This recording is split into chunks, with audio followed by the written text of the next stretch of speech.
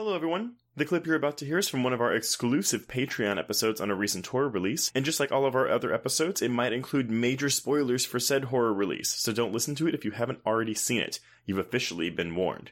And if you'd like to hear the full episode, just head on over to patreon.com/horrorqueers and subscribe today. Without further ado, here is your exclusive Patreon clip. We are discussing the 5th season of Slasher, everybody. Slasher Ripper. The period piece season. Yeah, I have a feeling that's how it will be distinguished from the other ones in the future. Well, I'm curious, how would you distinguish the other ones between themselves?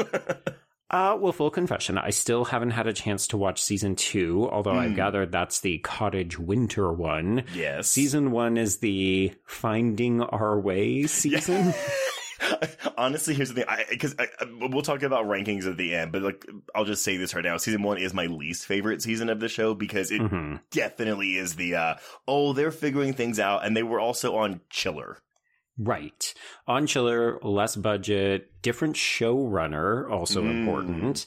Yeah, I feel like from what I've heard of season 2, you've described it as, okay, this is when they figure out the things that they're good at. Yeah. Season 3, I found quite entertaining. I really like that mask design. Yeah. Last season was a bit of a blast, especially having Cronenberg and the weird family dynamics. And then, yeah, this one, which is doing a historical set piece. But I will say, I love that it's still set in 19th century Toronto. Oh, I messaged you. So I started watching this way before you did, and I was like, oh my god, it's set in... I knew it was a Canadian show. I knew that, but I guess... So Canadian. Well, again, I'm just programmed when I see something like this. I'm like, oh, it's like 1800s New York.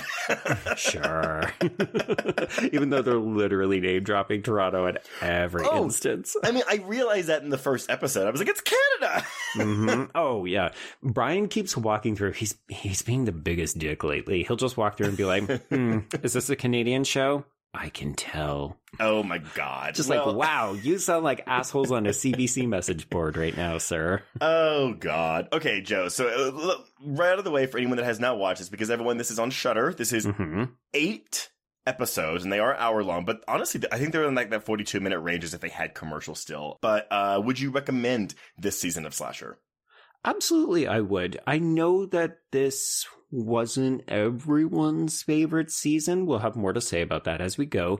But once I got into it, once I kind of got into the rhythm of things, I actually found that I quite liked this season. And there are definitely some things I would have preferred that they do differently. But overall, I kind of enjoyed the historical piece as a bit of a, okay, we've done this, it's an experiment, and I'm happy for them to try other things in the future.